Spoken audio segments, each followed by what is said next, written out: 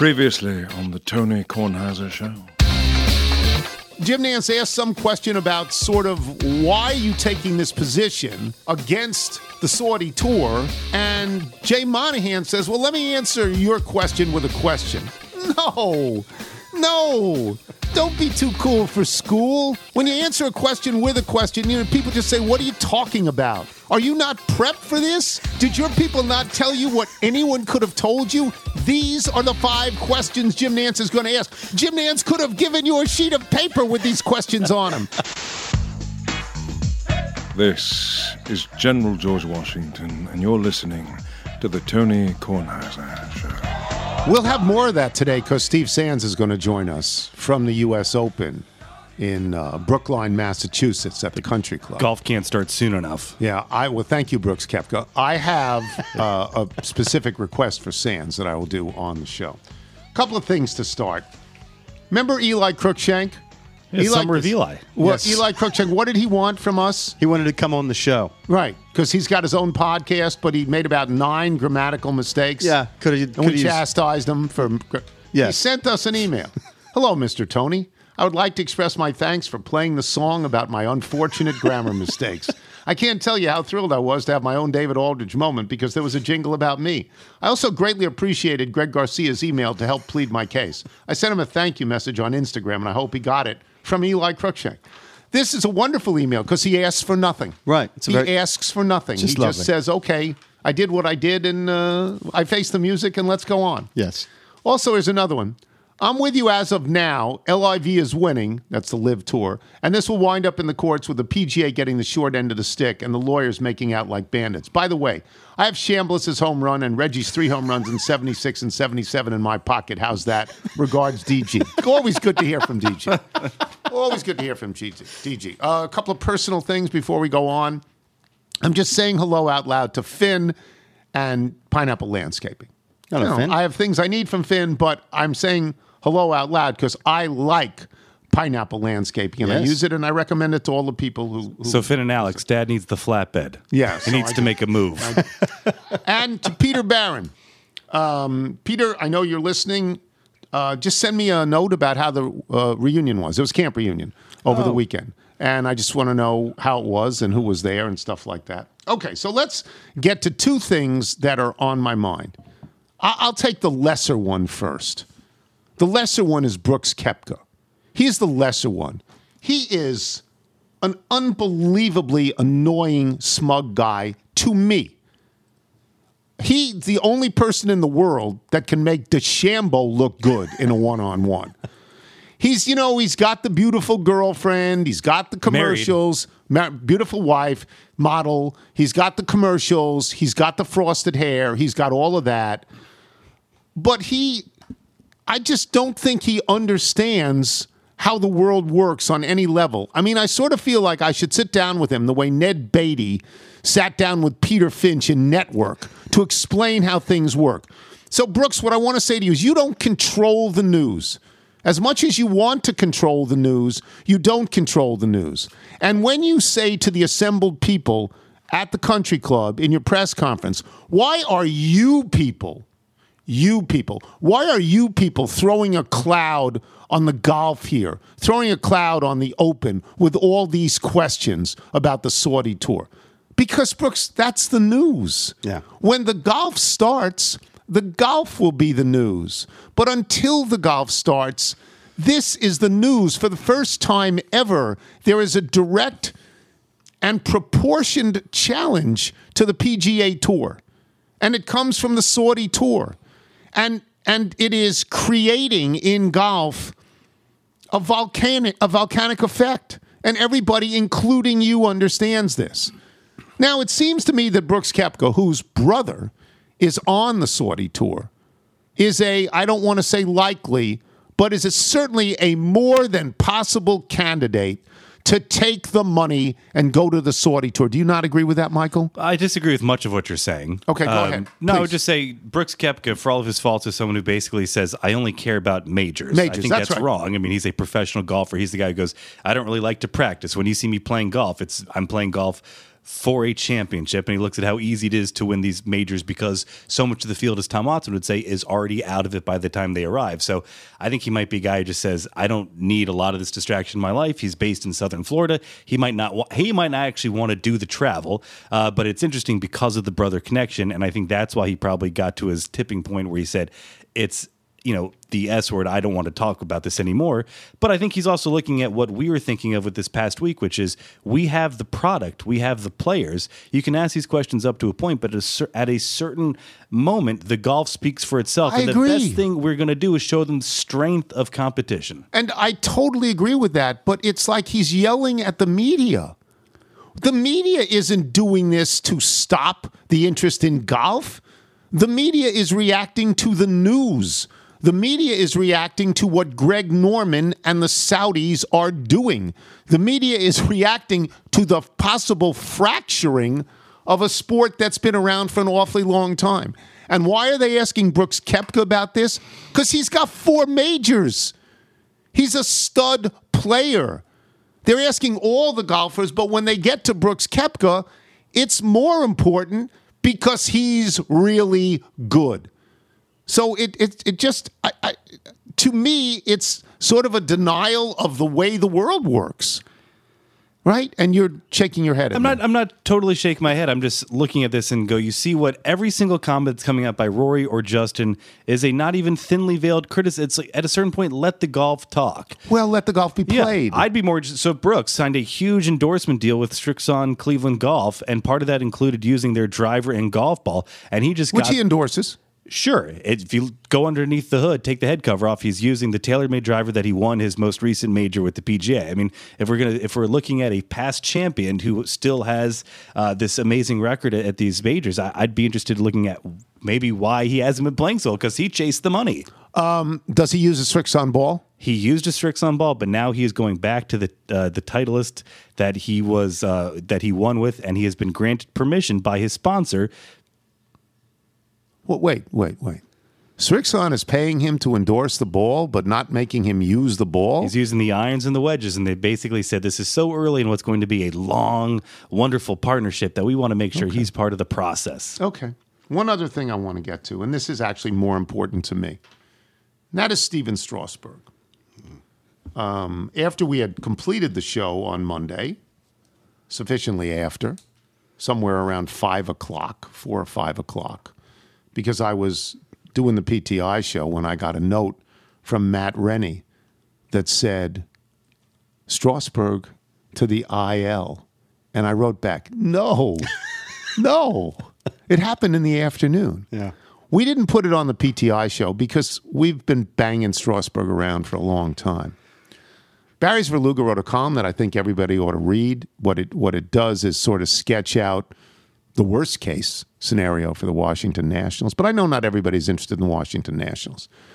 More people are interested in Stephen Strasburg than in the Washington Nationals because Stephen Strasburg was at one point the number 1 overall draft pick in baseball. And his debut in the major leagues was 14 strikeouts. And you sat back and you said to yourself, a star is born.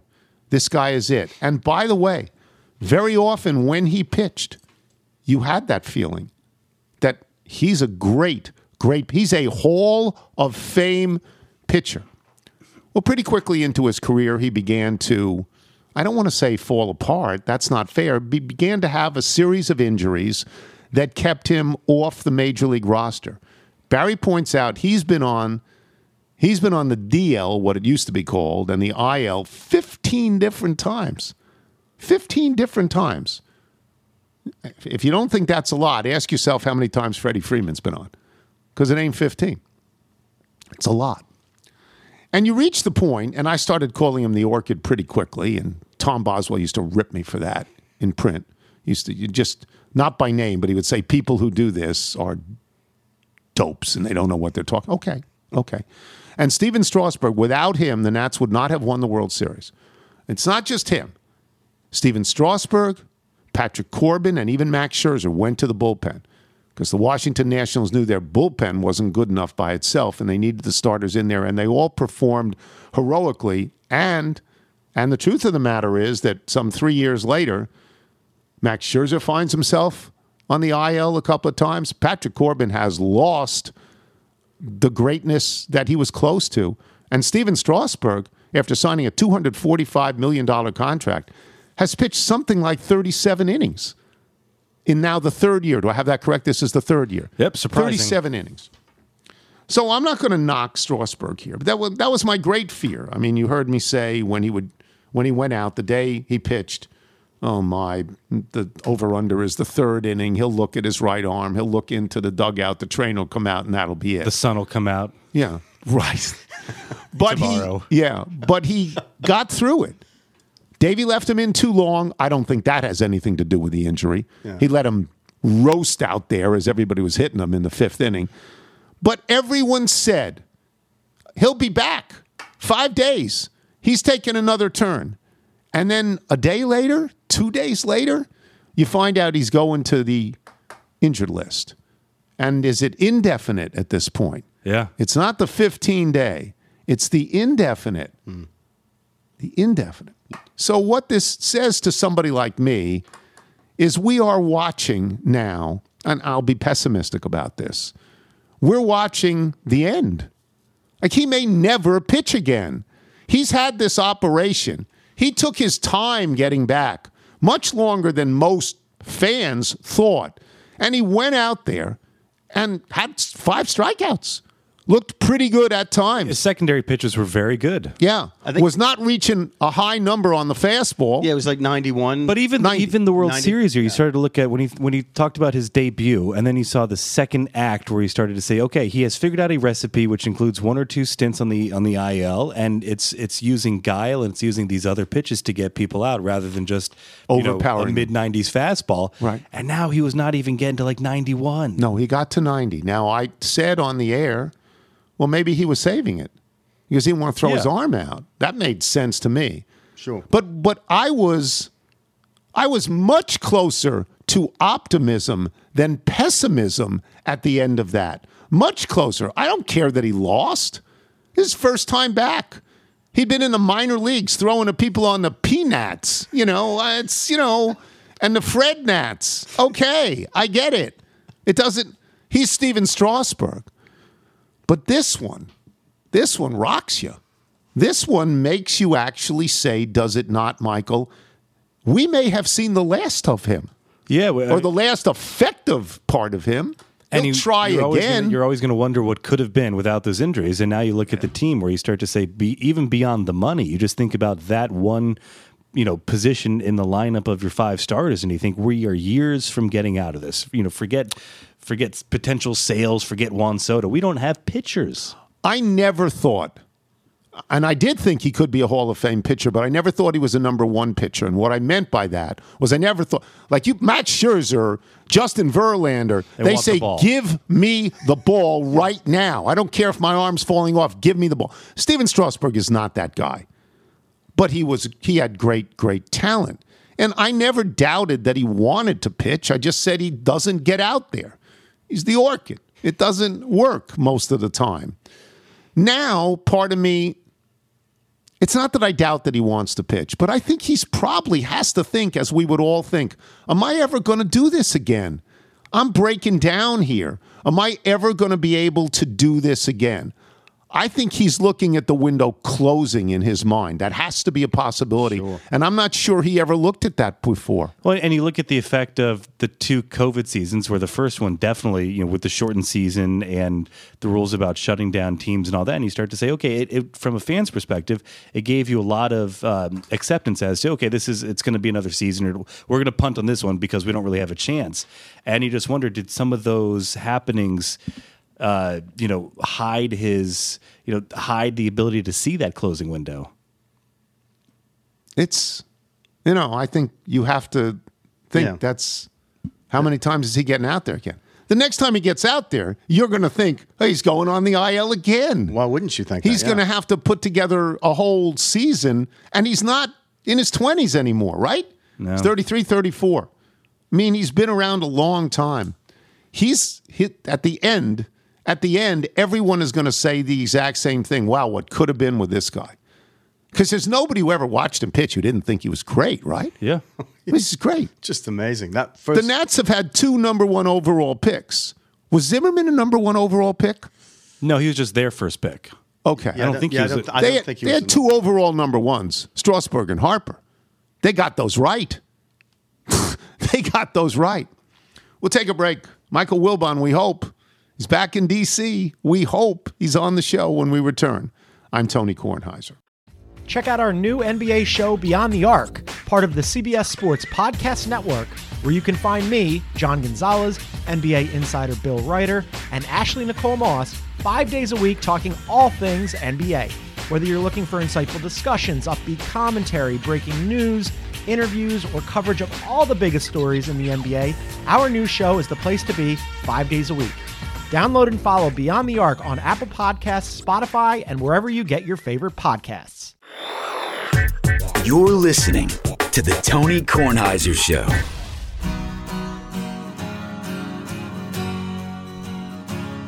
In the summer of '77, Star Wars was on every big screen. George Foster hit 50 for Cincy.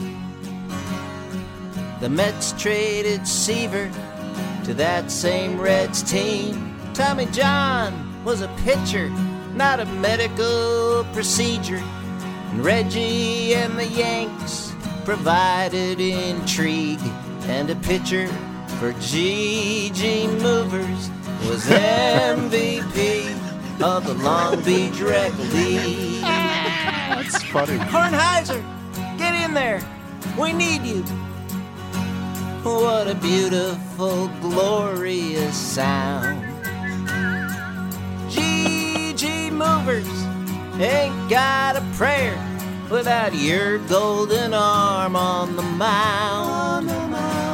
Kornheiser, quit preening, quit combing your tresses. The fellas are restless, I ain't no Captain Queeg. Grab your glove, here's the ball. Show us once and for all who's MVP of the Long Beach Rec League. 77. What a season, what a summer, what a year. The Yanks won it all. LA showed fatigue, and Kornheiser was MVP of the Long Beach Rec League. The brilliant Dan Byrne, the turnaround is amazing. I just started talking about GG Movers the other day when I was talking to Wilbon. I have a jersey. I've got everything. Tony Peretta was Gigi. Everybody called him Gigi, and he had a moving truck. This is like 80 years ago. Wilbon joins us now. We have Wilbon. Wilbon is back in the greater D.C. area. He's had a few hours sleep, not many. You never played in a softball league, did you? I mean, you were a baseball pitcher in high school. Did you play softball? I was, but I also played softball, Tony. Softball in Chicago means something completely different. Chicago, Milwaukee, St. Louis in the Midwest, you play with a 16-inch clincher. Oh, the giant ball. Yeah, the giant ball. Yeah, you play with that. You don't wear gloves, right? There are no gloves. No. Right. Part of the deal is that then enables you to play co-ed. Yeah. Because when you're a kid, you know, girls didn't have gloves. They just didn't have gloves. So if you had a co-ed event, and this was at picnics and God knows what, leagues too, then you played with a 16-inch clincher. That's what we played with. So when I got down to Washington, I played in co-ed leagues, just regular softball co-ed leagues. Oh, okay. You know, hit it as hard as you can hit it with the regular clincher. Yes, I had not seen that before. I will concede that when I was on Long Island, I played in only men's leagues. I didn't know there were women's leagues, and we never had a girl who wanted to play. But co-ed was great. Yeah, so we did that down by the Washington Monument. I played on the great Bialystock and Bloom team for a number of years. We had a lot of fun. I will say this. I could not, even when I was young, I could not hit a ball pitched by any of the women who pitch in college. I could not hit it. It's too fast. I could not hit it. There's no chance I could have hit it. But I loved the softball that we played. I love that kind of softball. You must have loved playing softball. It's great. Softball's great. I loved it. I did it my whole life. I mean, you would do that recreationally, and then you could do it competitively too, which I did a little bit of. But then I moved away from Chicago, and I got here, and everybody was playing the softball that you played. Yes, and we didn't do that, so I lost interest after a while. I did. I remember going, like, the big deal for me was to go to Jones Beach because they had fields with fences. And the first couple of times the GG Movers went to Jones Beach and I was pitching, guys hit it so far, they cleared the fence by 50 feet. And you just went, oh, my God. These were like, let me describe, and I'm being as accurate as I can be, 6'4" to 6'6", 260 to 280 with grooved swings on a high pitch. An uppercut swing on a high pitch, and they hit it so far. What were you going to do? Huge guys would hit it forever. Oh, no, we had that. I mean, we monsters. Had that in common. They were monsters. We had that with diamonds in Chicago on the lake, and that was the pastime. In the movie About Last Night, I think. I remember that movie. Yeah, and there was another one which showcased Chicago softball in the summer, and I don't think people do that anymore. I don't. I think it's gone. I think it's generational. I think it's history. Loved softball. Absolutely loved softball. All right, let's get to the purpose of all of these things. We are 3-2 in the series. We had Tim Legler on the show yesterday. Tim Legler said Boston's going to win Game 6 in Boston. What are your thoughts? Steve Kerr, and this is what you say to your team, we're going to go to Boston and win it. You don't say we're going to go to Boston and lose it and come back here and win it. No, you'd be an idiot to say that. So Steve Kerr said what any coach would have said, and he said it quietly. He didn't start jumping up and down. But what are your thoughts about Game 6 in Boston? Boston's going to win. Those are my thoughts, that Boston's going to win that game tomorrow night. And we go back on Father's Day to San Francisco. I mean, that's what I think is going to happen. The Warriors aren't so much better than the Celtics. That if the Celtics play with the kind of purpose and urgency they will play with to avoid being eliminated, that the Celtics will lose. I just don't see that. They had a chance. We talked about this yesterday, you and I, of course. When Steph Curry goes 0 for on three-pointers, you got to win that game, and they didn't. Yes. Yeah. Could Golden State win tomorrow? They could. They've had 2 games in a row now where other people have played better. Wiggins now looks like a guy who could have been chosen number 1 overall. Wait, he was. And now listen, Tone, when you're the 4th best guy on your team, and you don't have to be the best guy on your team, which is what number 1 overall suggests you should be. That's right. The pressure is so much less. The defensive players he faces as the 4th best guy on a team is so much different for Wiggins. So he's a legit difference maker. And Jordan Poole is now playing better. I think he had 7 shots in a row the other night. I mean, they found something here. They could win tomorrow, but I just think Tatum and Brown and Smart will be too good tomorrow and stave off elimination, and that thing will go back to San Francisco. And there you expect the Warriors to win, right? I do, but there's some weird things that's happened, this year. We've seen Milwaukee and Phoenix, and we've seen some really good teams lose Game 7s at home. Really yeah, I will go back to before the playoffs started, when we were informed, you and I, that the ESPN BPI, the Basketball Power Index, rated the Celtics an 84% chance of winning the series, which to me meant they'd win in 4 or 5. And we both went crazy about that. My feeling now is that even if the Celtics win, the BPI was wrong. Because they had them at 84%, right? That's ridiculous. It's just stupid. I mean, it's just the way people try to attack sports these days. It's stupid. It's disrespectful. It's not born of anything rational. And so I attacked the BPI on our network. Yeah. On a show, on a countdown show, which I probably shouldn't have done. I'm sure somebody in Bristol's very angry at me for that. Not that I cared. But yeah, I thought it was 86%. Whatever it was. Whatever. It was in the 80s. So dumb. It was in the 80s. It was just dumb. Get it out of here. Now after Boston won Game 1 in San Francisco, I was going, ooh, let me pipe down a little bit here. Yeah. I don't want to have to issue any official apologies, but yeah. So Tony, I think that Curry's gonna probably hit 50% of his threes, but maybe Boston will come up with some things, a couple of wrinkles that will help them just get through Game 6 at home. And the Celtics, by the way, at home, Tony, this postseason are only 6-5. Yeah, they're not a good home team. Better road team. Yeah, better road team. Yeah, absolutely. Better road team. They have to win 2 in a row, which they've done in each series so far and won each series so far. But Golden State doesn't lose 2 in a row. They don't do that. They haven't done that. So we'll see. Since like February. March was the last time they did it. Okay, you know exactly. Okay. Let's move on because tonight the NHL playoffs start. The Stanley Cup Final starts tonight. Tampa Bay and Colorado. You and I have a difference of opinion on this. You like Tampa Bay to win, don't you? I don't like them. I dislike them. But you like them to win. Yeah. They're the champs. They're not playing around. They lost Game 1 of the Stanley Cup playoffs this year, 5-0. That's right. Okay? And since then, I think they're 10-1 or something crazy. No, it's got to be more than that. It's got to be 12-1 or 12-2. Well, yeah, they lost 2 to the Rangers. Each. Okay, yeah, so they lost 2 to the Rangers. But they've just, they're the best team. They're the best team. They're champions. They play like champions. They're down in games, 2 goals. They come out.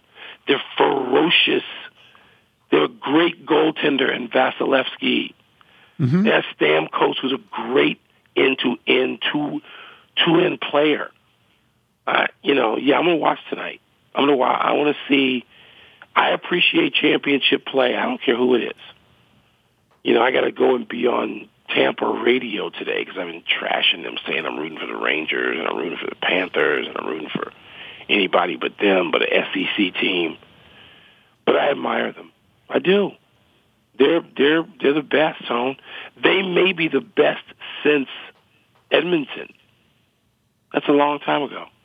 If they get 3 in a row, they're immortal in hockey. Yeah, that's right. It doesn't happen. It just the last team to get 3 in a row in hockey, 3 in a row, was the Islanders. Yeah, like 50 years ago. Yeah, that's a long time ago. Yeah, it's a long time ago. All right, let's move on. When the golf starts, But until the golf starts, everybody's just talking about the Saudi Tour versus the PGA Tour. And you and I both like Phil Mickelson very much. Yeah, we like him. What did you think of his press conference, and what do you think of the Phil you see right now? He looked scared. He looked terrified to be there, which is crazy. Look, I've gotten to know Phil in the last few years in a different way. One, I now live in the community where Phil's first golf course is authored, in Whisper Rock in Arizona. And I've gotten to be around Phil either in Arizona or more so, Steph Curry has an incredible charity event in which Phil became part of, and I co-hosted with Amanda Balionis, for those paying attention for the last few years. And we co-hosted for Steph, and Phil's there. And so, you have some meals together. You hang out a little bit. You do stuff. And Phil Mickelson, you can dislike Phil. Phil's not for everybody. But Phil's smart and funny, and he's playful, and he has a good time. And he's engaging, right? He's engaging. He'll talk to you about anything. He will. And the other day, he looked like he was being held hostage. He was not Phil Mickelson that I've gotten to know. So this whole thing is not just live. It's all the revelations about what his life allegedly has turned into. And it's scary. I don't know how much of it he's confirmed. I know what people are saying and reporting. And you're just like, oh, my God, man, what's happened to Phil Mickelson? And so now he's part of LIV. And I think I think LIV is a bigger threat than I think you think it is. Because I think when you say to people, you're going to play one less day, you're going to play half the events, and you're going to make many times the money, they say, sign me up. And so I know there are people in the community in which I live, in Arizona, who are ready to go. They are ready to sign their names on the dotted line now. And so I don't know. I don't know what it means, but I think it's a serious threat. Money is always a serious threat. I do think it's a serious threat. I certainly think it's a serious threat. I do. Yeah. All right. We'll end up talking about, well, you know what? I don't know what we'll talk about today on the show. I think we should talk Wednesday. I think we should talk a little bit about Deshaun Watson. Deshaun Watson actually said this sentence: "I look forward to being a role model in the community." Are you kidding me? What? What? Okay. I mean, I didn't watch any of that. I was flying. I did. I watched it this morning. I get to SFO yesterday, and I see Deshaun Watson in a hoodie, in a Scully, doing a press conference, and I'm like, uh-oh. I'm glad I'm not around for this. I look forward to being a role model. Yeah. I don't know what universe he's in, but anyway. All right, I'll talk to you later. All right, go back to sleep. Sounds good. Michael Wilbon, boys and girls. We'll come back with Steve Sands. I'm Tony Kornheiser. I'm Mark Chapman. Welcome to the Planet Premier League podcast. Each week, Cesc Fabregas, Nader Manua and myself talk all things Premier League. As a player, you don't have time to talk. No. You don't have time to make a plan. You just need to deal with wave after wave after wave. We watched Coach Carter, and he said, afterwards, the game's just about doing this for your teammates. And I remember looking around halfway through the film, and half the squad was asleep. Planet Premier League. Listen wherever you get your podcasts. This is the Tony Kornheiser Show. This is a band called Old School Groove. It is led by Ricky Harvey. This is sent to us by Douglas Bevan in Adrian, Michigan. And he writes, this is my friend Ricky Harvey's band named Old School Groove. Old School Groove blends vintage rock, southern rock, and blues. Honestly, I may never have found their music if I wasn't his friend, but it's great stuff. Like you, Mr. Tony, Ricky and I have always made people laugh. We actually tied for the wittiest boy in senior class. We drove a 71 Bug with a Baja kit that he did. Doug did, and he drove a big old station wagon with wood paneling that said Sex Machine painted in huge letters. Unbelievable. So please play some Old School Groove. They're just great. This is a song called Drawing the Line. And Michael, if people like Old School Groove want to send in their music or have their best friends do it, how they do so? Send us your music by emailing it to jingles@TonyKornheiserShow.com. Okay, so Steve Sands joins us, and before we get to that, Nigel has found something worthy of reading. Yes, on the menu at the Starboard in Dewey Beach. I believe it's in Dewey, isn't it? It's in Dewey. Not? The Sands Tots is described as this. NBC Sports and Golf Channel Steve Sands, a close friend to all here and a Starboard fan, insisted Monty that he had to bring tater tots to the menu. These tots are covered with melted cheeses, bacon, scallions, drizzled with sour cream on top, and served with Steve's very favorite dressing, our homemade ranch, by dipping. Steve got his wish, so he named it for him. Now, it's right next or right below the turgid tenders. Which They're coming off the menu. Turgid tenders have a short shelf life. Yes. And the Sands Tots. Yes. How do you feel about that? You happy for that? Some people have doctorates. Some people have tater tots. That's wonderful. Before we start with this, I have to ask you to do me a favor at the country club. Yeah. Okay. I want you to get me a scorecard, a pristine scorecard from the country club. Not an open scorecard. I don't care about that. Just there are 2 courses I've played. I put all my scorecards in giant displays. Window boxes. And there are 2 that I played that I never got scorecards for. The country club and Brayburn. You know, I can get one from Brayburn because I know a member. Joe Serafini is a member there, and he took me to play. But the country club, I'd like to have that. You could do that for me? We can handle that. I will, let's see, what's today, Wednesday? I will go into the clubhouse this afternoon after our production meetings and rehearsal, and I will grab you a fresh scorecard. Hopefully they have them in the clubhouse. And a pencil, maybe? And a pencil? Oh, you want a pencil I'd love a too? pencil. Okay, thank you. All right, let's start with this. Maybe Can grab I a give steam. it to you? Can I give it to you when we're having a drink at Rehoboth Country Club later this summer? Sure, we can definitely do that. And would you like me to send it to you right away? No. You can bring it to me. You can give it to me. We will do that in Rehoboth, and then we'll go get some Sands tots at the Starboard. Then we'll do that. Let me tell you something. How on earth could you possibly have a great beach bar and not have tater tots on the menu? I mean, that is an egregious error by Monty. Yeah, sure. Yeah, well, Monty was schooled by you on this, and so it's done. It's done. All right, let's start. Let's start with the timeline. It starts with Phil's press conference on Monday because Phil said, "Let me get this out of my life." What did you think of it? What did you think? Did you see anything in Phil Mickelson that you remembered from Phil Mickelson? I have never seen him seem, sound, and look so meek, so sheepish, so not know-it-all, so lacking confidence. He's Phil Mickelson, Tony.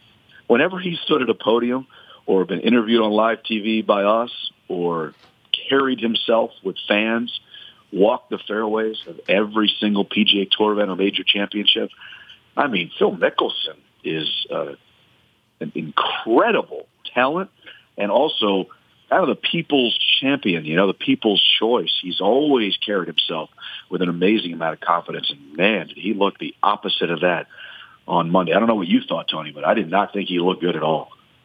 Sad, uncomfortable, guarded, and I asked myself, will we see Phil Mickelson ever again? Because it looked like, as Wilbon said, and Wilbon said this, it looked like he was a hostage. I mean, it just wasn't anywhere near the Phil Mickelson that we've all come to really enjoy. It was awful, I thought, right? Yeah, I totally agree. A complete shell of himself. And it was really strange. I mean, I've been around Phil a long, long time professionally.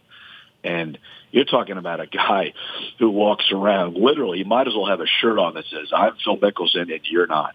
And I mean that in a good way. I mean, he has always carried himself with an incredible amount of confidence and moxie and swagger, borderline on cocky and arrogance.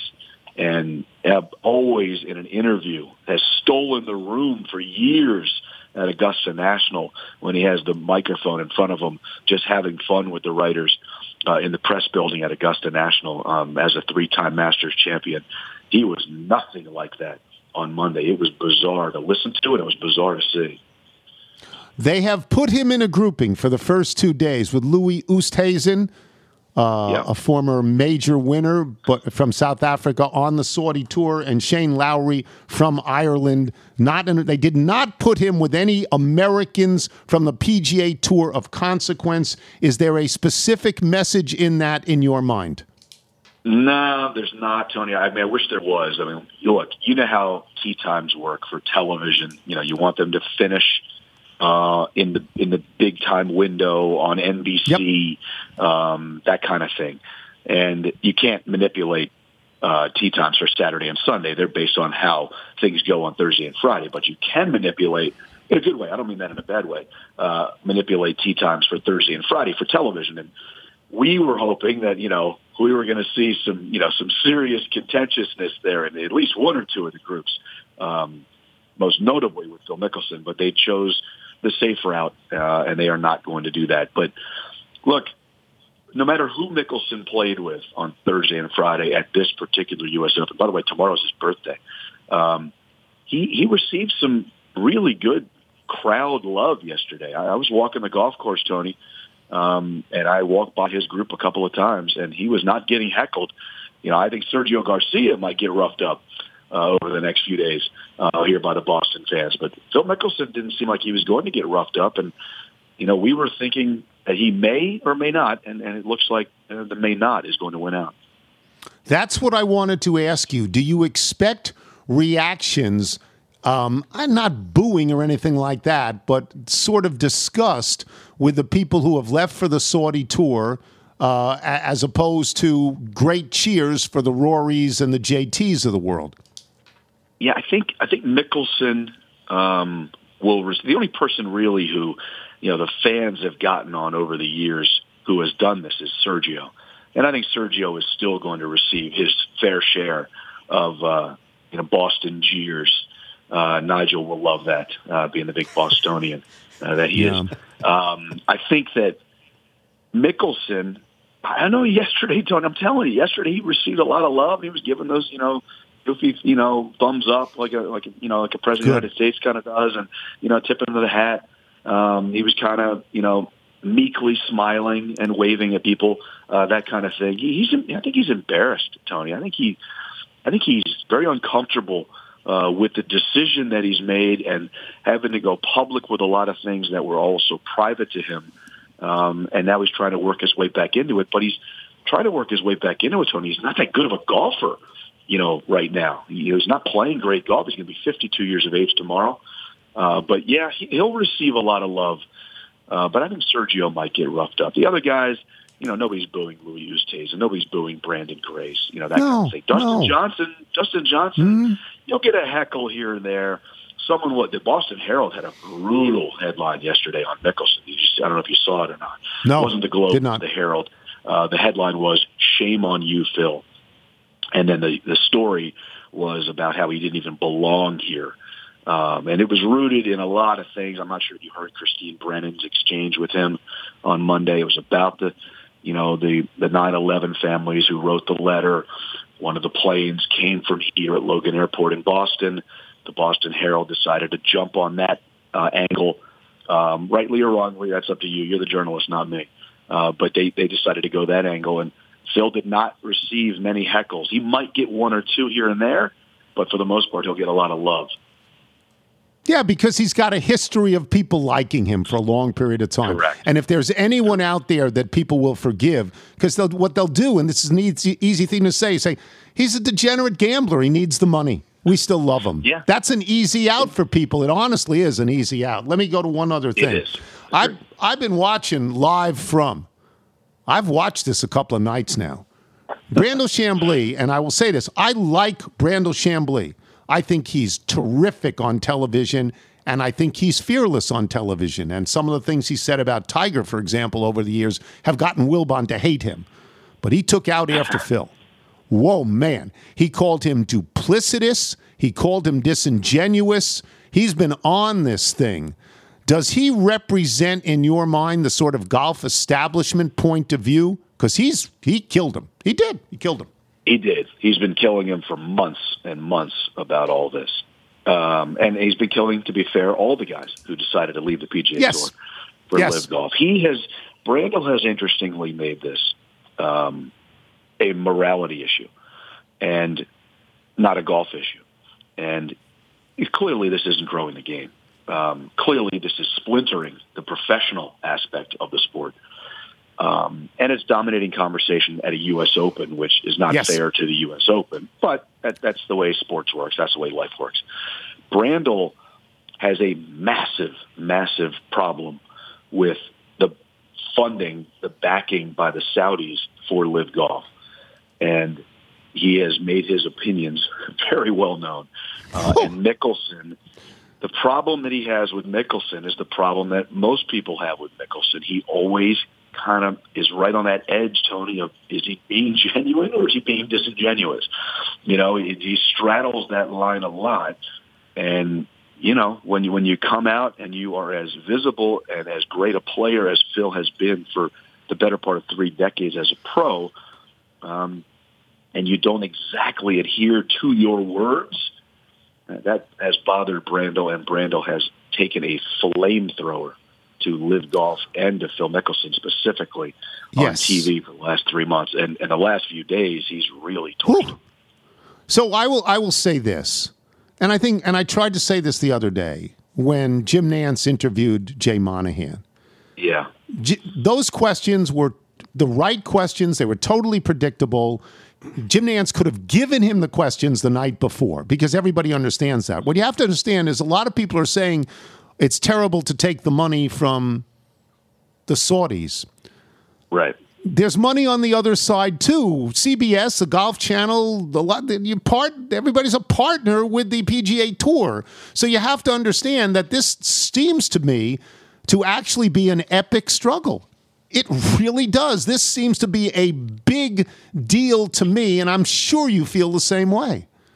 Yeah, it's a very big deal. And to be fair to the networks, if you're ESPN Plus and you're Disney, which is, pays part of your salary, Tony. Yes. And you're Comcast, partners, which is NBC and Golf Channel. Partners. If you're CBS, you're partners with the PGA yes. Tour. People need to, not that they need to understand is the wrong way to put it. Television partners are different than Doug Ferguson, who's the AP golf writer coming to every golf tournament. We're paying to be here. We're paying to show this. So we are technically a partner.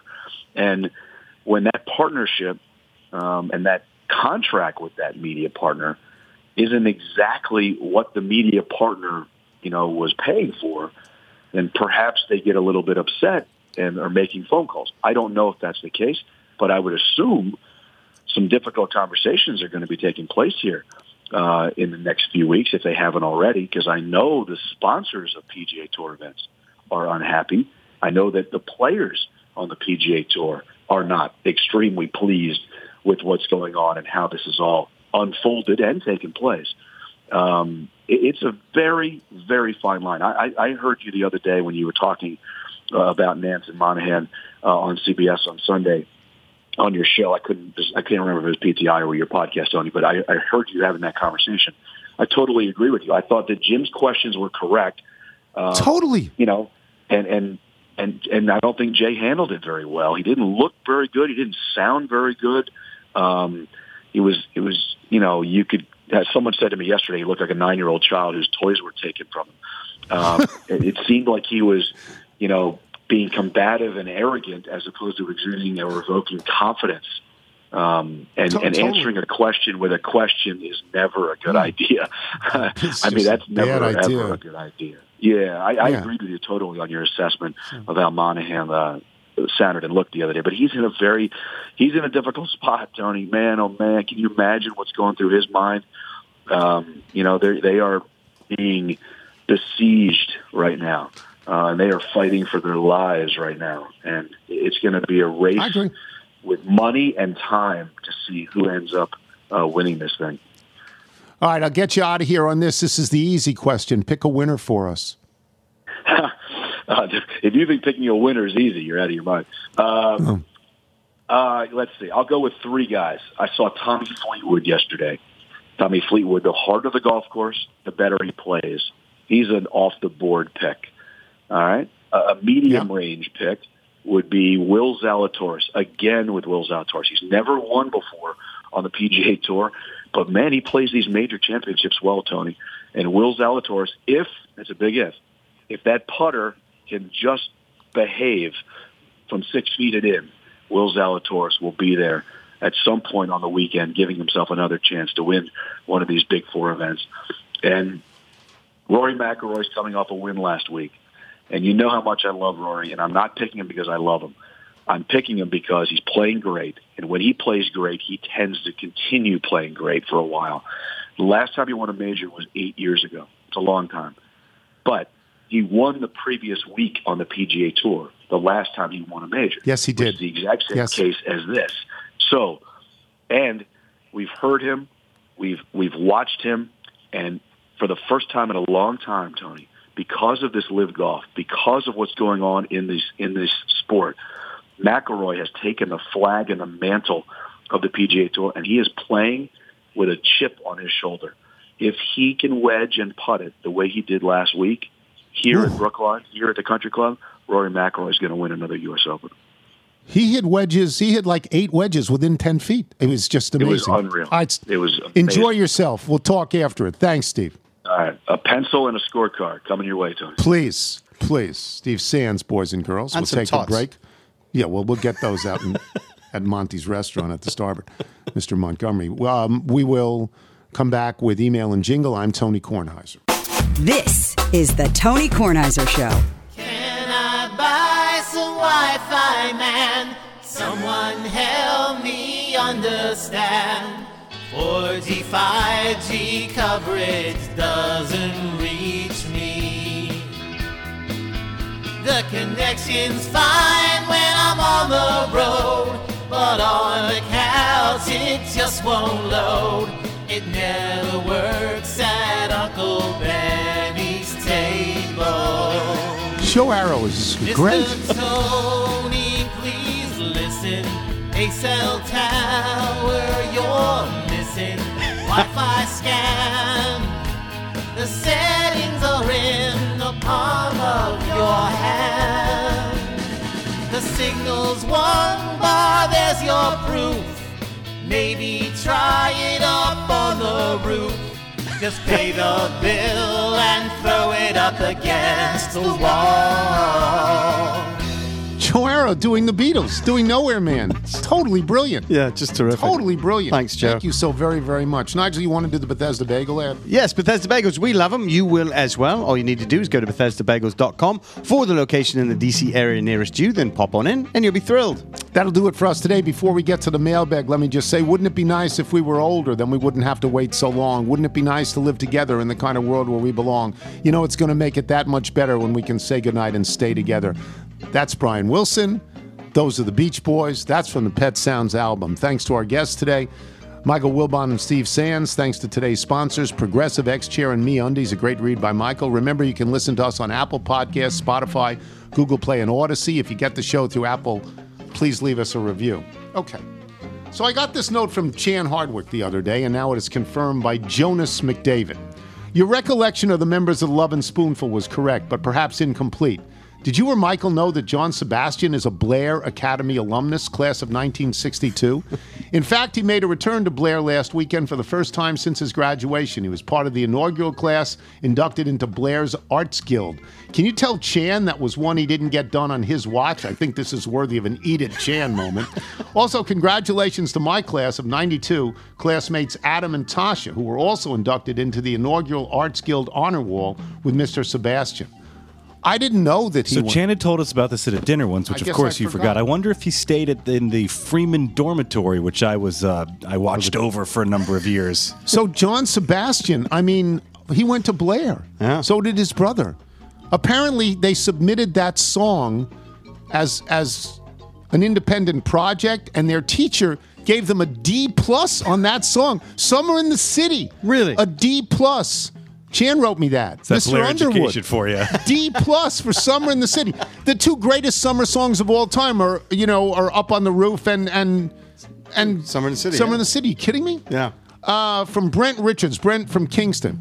Dear Dr. Tony, I used to buy baguettes from Zal Yanofsky. He was a baker.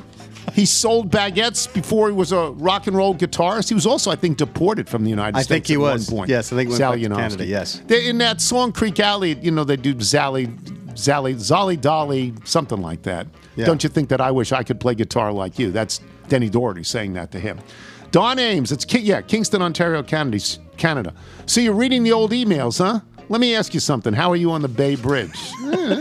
From Anita in Alaska, Anita Archuleta, who we like very much. We love Anita, yes. Could you let me know when you get to the emails from May 2009? I may or may not have sent one about that time I sat next to Mind That Bird. Okay. From Brandon Costello, I look forward to hearing this email read on the show in August of 2024. See, look what you started. From Phil Papielski in Westminster, Maryland. When I saw this picture, you were the first person I thought of. Still trying to figure out how you did not know the Capitals blocked Penguin fans for years at buying playoff tickets. Oh, this is a great picture of a full moon all in orange going right through. Isn't that show this to fantastic? Michael, going right through a basketball hoop with an iron net. Wow. That's fantastic. From Jim Cardacci. So, Tony, I'm summering in Bethany Beach, working at Baywood Greens in Long Neck. I noticed tonight is a full strawberry moon. I thought Michael could show Bootsy and the Hammer. I wish I could afford Hickman's in Rehoboth, but Chick-fil-A #1 at under $8 and no sales tax fits my budget. Baywood Greens has the most beautiful floral arrangements of a golf course. The most beautiful. Greg Dennis. He says, I hate warm weather hockey teams. Signed Greg from where it's cold. Nobody hates him like Wilbon. Wilbon hates warm weather hockey teams. From Alexander Kahn in Baltimore, Maryland. I'm a lawyer. I have been for years. I don't like it. It's boring. On your podcast last Friday, you said that to have your job, you need to first have a job at the Washington Post as a sports columnist. Would you please ask Barry Svrluga if I could have his job? Many thanks. From Andrew Manning. Oh, yes. This in one. Kalamazoo, Michigan. On a recent trip to the Finger Lakes, my wife and I had a couple of hours to kill before our Airbnb was available. So we settled on a trip to the Strong National Museum of Play in Rochester. The museum was wonderful, and we spent several hours going through all the exhibits on the first floor. Nearing the end of our visit, I noticed a sign that said National Toy Hall of Fame, second floor, and I thought, I wonder. I went upstairs, walked over to the inductees area, and sure enough, there it was, Sand, inducted 2021. I, of course, immediately started laughing, which prompted my wife to ask why, and I followed with a lengthy explanation of the podcast and how Mr. Tony had caught wind of Sand's induction and has ranted about it ever since. My wife gave me a blank stare and said the old Michael Scott bit, I love inside jokes. I'd love to be a part of one someday, to which I replied, perhaps you should start listening to the podcast. If your downloads start going up, you're welcome. And he sends a picture of the induction plaque into the National Toy Hall of Fame of Sand. It's official. And the plaque says, sand may be the most universal toy in the world. From a geologist's perspective, sand is a dry, gritty material consisting of small, loose pieces of rock, soil, minerals, and gemstones. But children recognize sand as a creative vehicle for play suitable for pouring, scooping, sieving, raking, and measuring. Wet sand is even better, ready to construct, shape, and sculpt. And the only thing I would say to that is sand is not a toy. Here's the description. It's sand. It's sand. Yes. It's not a toy. Stop it. If you're out on your bike tonight, everyone, as always, do wear white. You want to talk real customers? Kid, that's me. I'm like the mayor of Duncan. I go from Marblehead to Revere.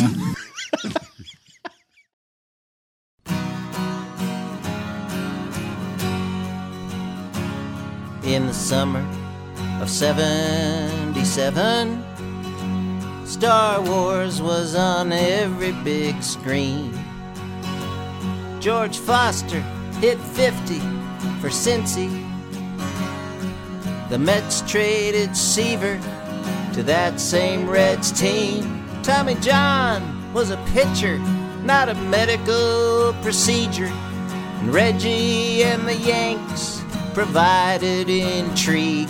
And a pitcher for G.G. Movers was MVP of the Long Beach Rec League. Kornheiser, get in there. We need you. What a beautiful, glorious sound. G.G. Movers ain't got a prayer without your golden arm on the mound. Kornheiser, quit preening, quit combing your tresses. The fellas are restless, I ain't no Captain Queeg. Grab your glove, here's the ball. Show us once and for all who's MVP of the Long Beach Rec League.